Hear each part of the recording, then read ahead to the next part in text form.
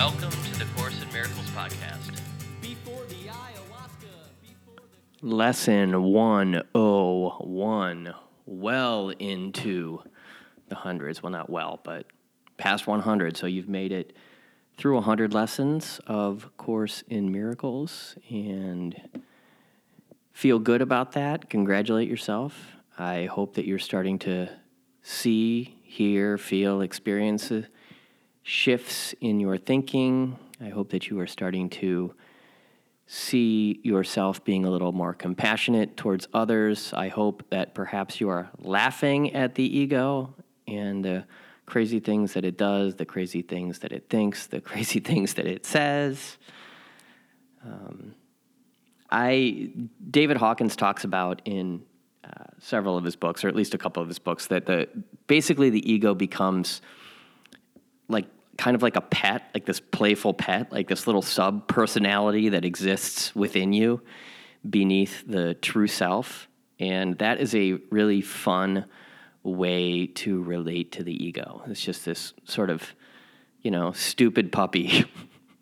Not that puppies are stupid, but it's what I find is that the more you do this sort of work, and not necessarily Course in Miracles exclusively, but the more you the more you create awareness or start to create awareness around the ego and how it operates, and when you start to discover that everyone's ego is kind of the same as everybody else's ego, it really starts to present this sort of unity, unity concept, unified consciousness concept, and that can, perhaps contradict what Don Miguel Ruiz says. He's got, his book, The Mastery of Love, which I might have mentioned recently, but he's basically talking about how if you're in a relationship with another person, you really don't have any idea what is going on in the mind of that human being. Like, you don't know what their experience is. They're living a different dream than you. And what Course in Miracles says is that, and his books are brilliant. They're really easy to read. They're very deep. They're really profound, and you can read them very quickly and get a lot from them. But the Course in Miracles stuff sort of says it's all one dream. We're all sort of dreaming this illusion together, and we are all part of this Christ consciousness. And so I think there's certainly plenty of similarities, but that perhaps there's just enough differences in the various spiritual orientations to the universe to keep things interesting. I guess I'll just leave it at that. So without further ado, looks like it's a slightly shorter lesson. So, in a perfect world, you were doing 5 minutes at the beginning of every hour. Yesterday, I noticed I hadn't really done that all day, and so I dedicated the last hour of my day. I did it 5 times. I did just set the timer. I was laying on the couch. I set the timer on my phone, and I did 5 minutes, and then I watched a YouTube video, and then I did 5 more minutes, and then maybe I watched another YouTube video, and just did it like that. Again, just do your best. The intention matters. Your commitment and your intention to get as much as you can out of this course makes a huge difference. So, Lesson 101, without further ado, God's will for me is perfect happiness. Today we will continue with the theme of happiness. This is a key idea in understanding what salvation means. You still believe it asks for suffering as penance for your sins. This is not so. Yet you must think it so while you believe that sin is real and that God's Son can sin. If sin is real, then punishment is just and cannot be escaped. Salvation, thus, cannot be purchased, but through suffering. If sin is real, then happiness must be an illusion, for they cannot both be true. The sinful warrant only death and pain, and it is this they ask for. For they know it waits for them, and it will seek them out and find them somewhere, sometime, in some form that evens the account they owe to God. This is that sort of Catholic penance type of a thing. They would escape him in their fear, and yet he will pursue and they cannot escape. So I've mentioned Father Ripperger, this YouTube exorcist guy who I follow, real exorcist who I follow, and this is kind of the flavor of what he's the feel of the flavor. You get what I'm saying? It's kind of the stuff he's sort of spitting. You're a god awful sinner, and you must suffer. And the more you suffer, the greater the likelihood that you will get to heaven. I'm certainly paraphrasing the entire religion, but in a lot of ways, what it just said in this previous paragraph is kind of how it comes across. If sin is real, salvation must be pain. Pain is the cost of sin, and suffering can never be escaped if sin is real. Salvation must be feared, for it will kill, but slowly, taking everything away before it grants the welcome boon of death to victims who are little more than bones before salvation is appeased. Its wrath is boundless, merciless, but wholly just. Who would seek out such savage punishment? Who would not flee salvation and attempt in every way he can to drown the voice which offers it to him? Why would he try to listen and accept its offering? If sin is real, its offering is death, and meted out in cruel form to match the vicious wishes in which sin is born.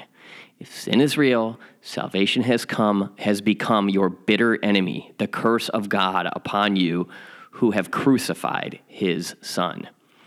You need the practice periods today. The exercises teach sin is not real, and all that you believe must come from sin will never happen, for it has no cost. Accept atonement with an open mind, which cherishes no lingering belief that you have made a devil of God's Son. There is no sin. We practice with this thought as often as we can today because it is the basis for today's idea. So again, this is going to get the religionists' panties all up in a bunch. Nothing against the religionists, but what do you mean there's no sin? And I get why it is that they feel that way. And the entire Jesus story is a truly, truly beautiful one.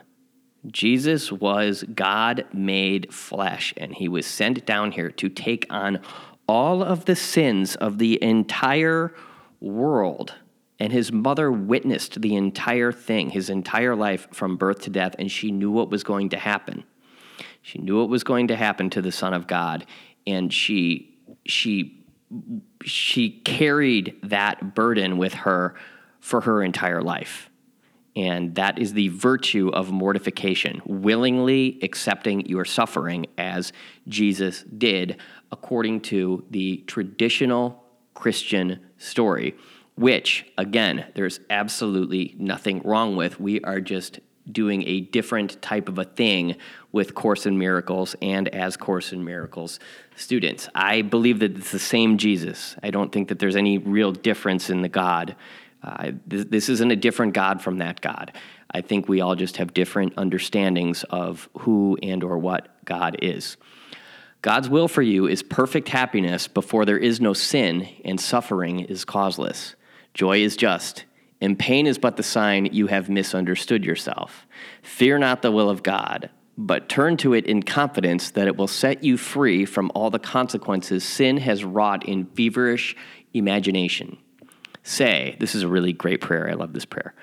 God's will for me is perfect happiness. There is no sin. It has no consequence. So should you start your practice periods and then attempt again to find the joy these thoughts will introduce into your mind. Give these 5 minutes gladly to remove the heavy load you lay upon yourself with the insane belief that sin is real. Today, escape from madness. You are set on freedom's road, and now today's idea brings wings to speed you on and hope to go still faster to the waiting goal of peace. There is no sin. Remember this today and tell yourself as often as you can, God's will for me is perfect happiness. This is the truth because there is no sin. So this is some really powerful stuff. It was Easter 2 days ago, And so that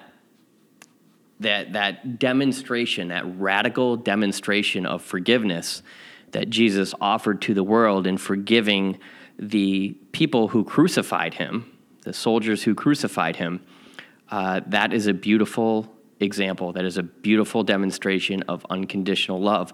While at the same time, it's not like that's something that you approve of. I don't think Jesus approved of this. I don't think he approved of their behavior, but he forgave their behavior. And if you look out in the world, look out into the world today, there are people crucifying one another all over the place. And as soon as we have that awareness, we can go on YouTube and notice the way that we get triggered. I'm definitely projecting here. And catch ourselves when we are getting our panties up into a bunch and practice forgiveness instead of giving into the temptation of the ego to judge and to hate and to condemn, et cetera, et cetera, et cetera. There's a lot of condemnation going on in the world lately. And I like to think that if we keep our thoughts aligned with God's, that it will minimize the amount of damage that can happen, while at the same time, it's not like there are any guarantees, right? Just because you're walking around in this little miracle bubble I'm referring to all the time, it doesn't mean that, bad things can't happen. Things certainly happen in the world. The shootings are real, right? So the last thing we want to do is, if we see a shooting, is go and pull a Course in Miracles, and deny the reality of that sort of thing, deny the reality of the victims, right, and what they find themselves experiencing. So again, we don't want to deny that, but we can certainly take a different attitude ultimately towards these types of things, or toward these type of things. Thanks again, miracle workers, for listening again, and I will talk to you tomorrow. Bye-bye.